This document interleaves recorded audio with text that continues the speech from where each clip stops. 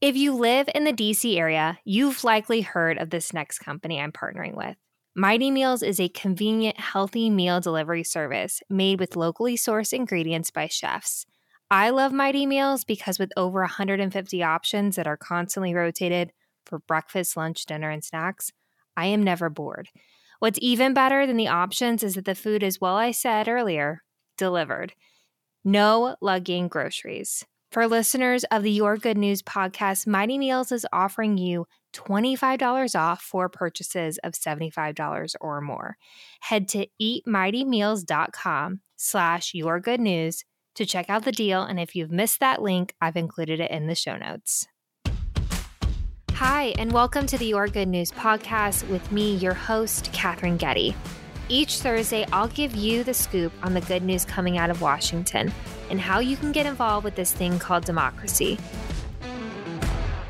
Welcome back to another episode of the Your Good News podcast. I hope you watched the TikTok CEO last week in the House Energy and Commerce Committee meeting. And if you haven't heard my take on what's happening with TikTok, why is Congress concerned with it, I talk all things in last week's episode 86, so head there for more. But as for this week, I want to keep you posted on the appropriations process as well as do one more segment honoring Women's History Month. So first things first, all things appropriations. It's the backdrop of what's happening in Washington. Everyone knows that appropriations process has kind of kicked off. And so, I want a quick refresher. Appropriations are decisions made by Congress really on how to allocate the portion of federal spending that's discretionary. So it ranges from national defense to food safety to education to salaries.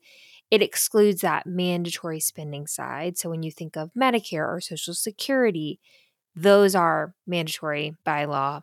So I shared a few weeks back that the president's budget was released on March 9th and is really the unofficial start of this appropriations process. Basically, the time where Congress decides, okay, where are we going to be spending the money? We can decide where it's spent on. And the president's budget is really a wish list. Given divided Congress, so, Republicans in control of the House, Democrats in control of the Senate, the president's budget is unlikely to become law. I wouldn't say there's a 0% chance, but I think it's as close to zero as possible. And following the release of the president's budget, it really kind of kicks off the time where House and Senate Appropriations Committees, so members of Congress that serve on those committees, start to develop the appropriations language and legislation. Now, it's a electronic system where members can submit requests, basically expressing their wish list of where they think money should be spent.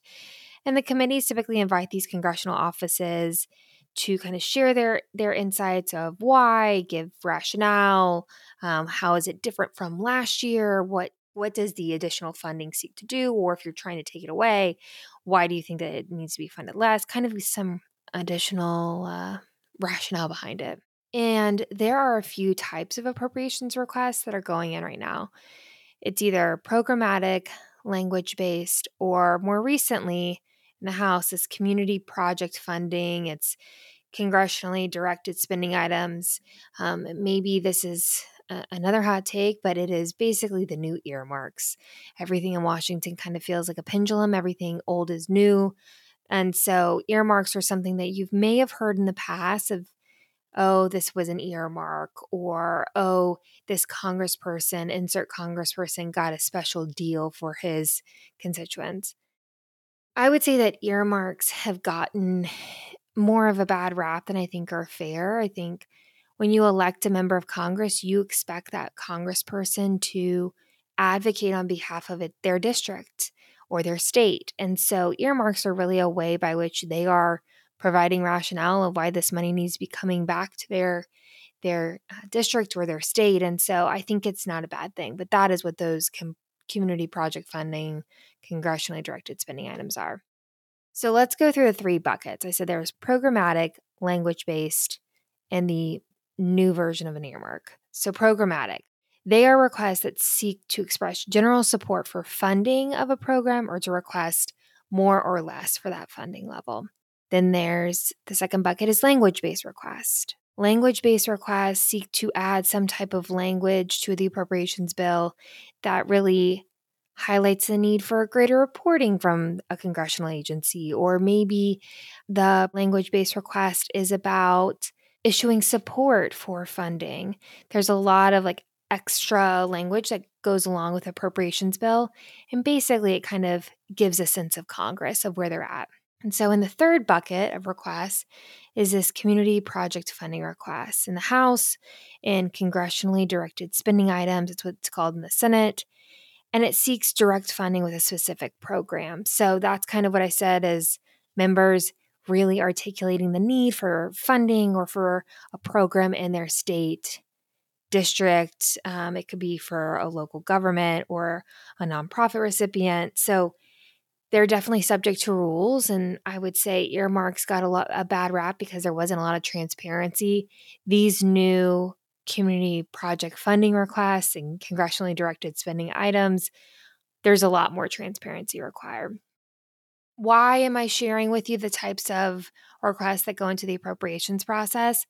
I think it's really important that you have a strong understanding of kind of how does government funding kind of happen. And I think identifying, okay, there's funding requests, there is language requests, there is funding directed to a particular project request.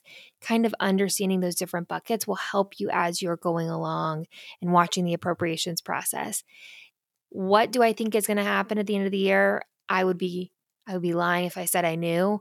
I want to continue to keep you posted on what's happening with the appropriations process so that as you see, okay, we're getting close to the end of the fiscal year, which is when government funding is really tied to, what happens next. So this is kind of a continuing series that I will share with you. So let's transition and honor Women's History Month one more time. And I want to really take today to highlight the stats, the overall growth of female leaders in elected office. I think personally, I thought these numbers would be even higher. But even though I can personally be disappointed by that, I also think it's really important that we acknowledge how much of a difference has happened. Women are 51% of the voting age population in the US, but still about 27% of candidates that ran for primaries in Senate, House, or governors in the 2022 cycle. Of the 50 states, 12 women, 8 Democrats, 4 Republicans will serve as governors. In the 118th Congress, there are 149 women. That's 27.9% of members of Congress. Currently, it's 107 that are Democrats, 40 that are women. I think this is growing. I love that this is growing even more. But the reason I wanted to highlight these numbers is I want to draw attention to these women that are stepping up to the plate. And I also want to say we have more to go. I hope the state of our politics doesn't hinder candidates from stepping up. And broader, honestly, than just the female perspective, we need more people that have different lived experiences, different views come to the table to create good public policy. I think we can all agree that we are stronger when we are together. It sounds like such a cheesy tagline, but my hope for sharing more about politics is demystifying and giving you the tools to understand and call maybe BS when you see things happening in the world. And I hope you step up to the plate. Honoring these women and how far we have come in having women in elected office is awesome. But I think we all know there is so much more to go. Thank you so much for joining today's episode. It was awesome to kind of give you a quick update on the appropriations process. Where are we at? And then also close out honoring Women's History Month with just some facts and figures on where we're at, but also saying there's so much more to go. I hope you enjoyed today's episode of the Your Good News podcast. Follow me on Instagram. My handle is @Catherine Getty. I'd love to hear more on what you'd like to hear from this podcast. If there are things you've seen in the news that you got some questions on, let me know. Follow me on Instagram. Also, go ahead and hit subscribe where you listen to podcasts. That way, every Thursday, a new episode of the Your Good News podcast will be in your inbox. And as always, tune in next week to another episode of the Your Good News podcast.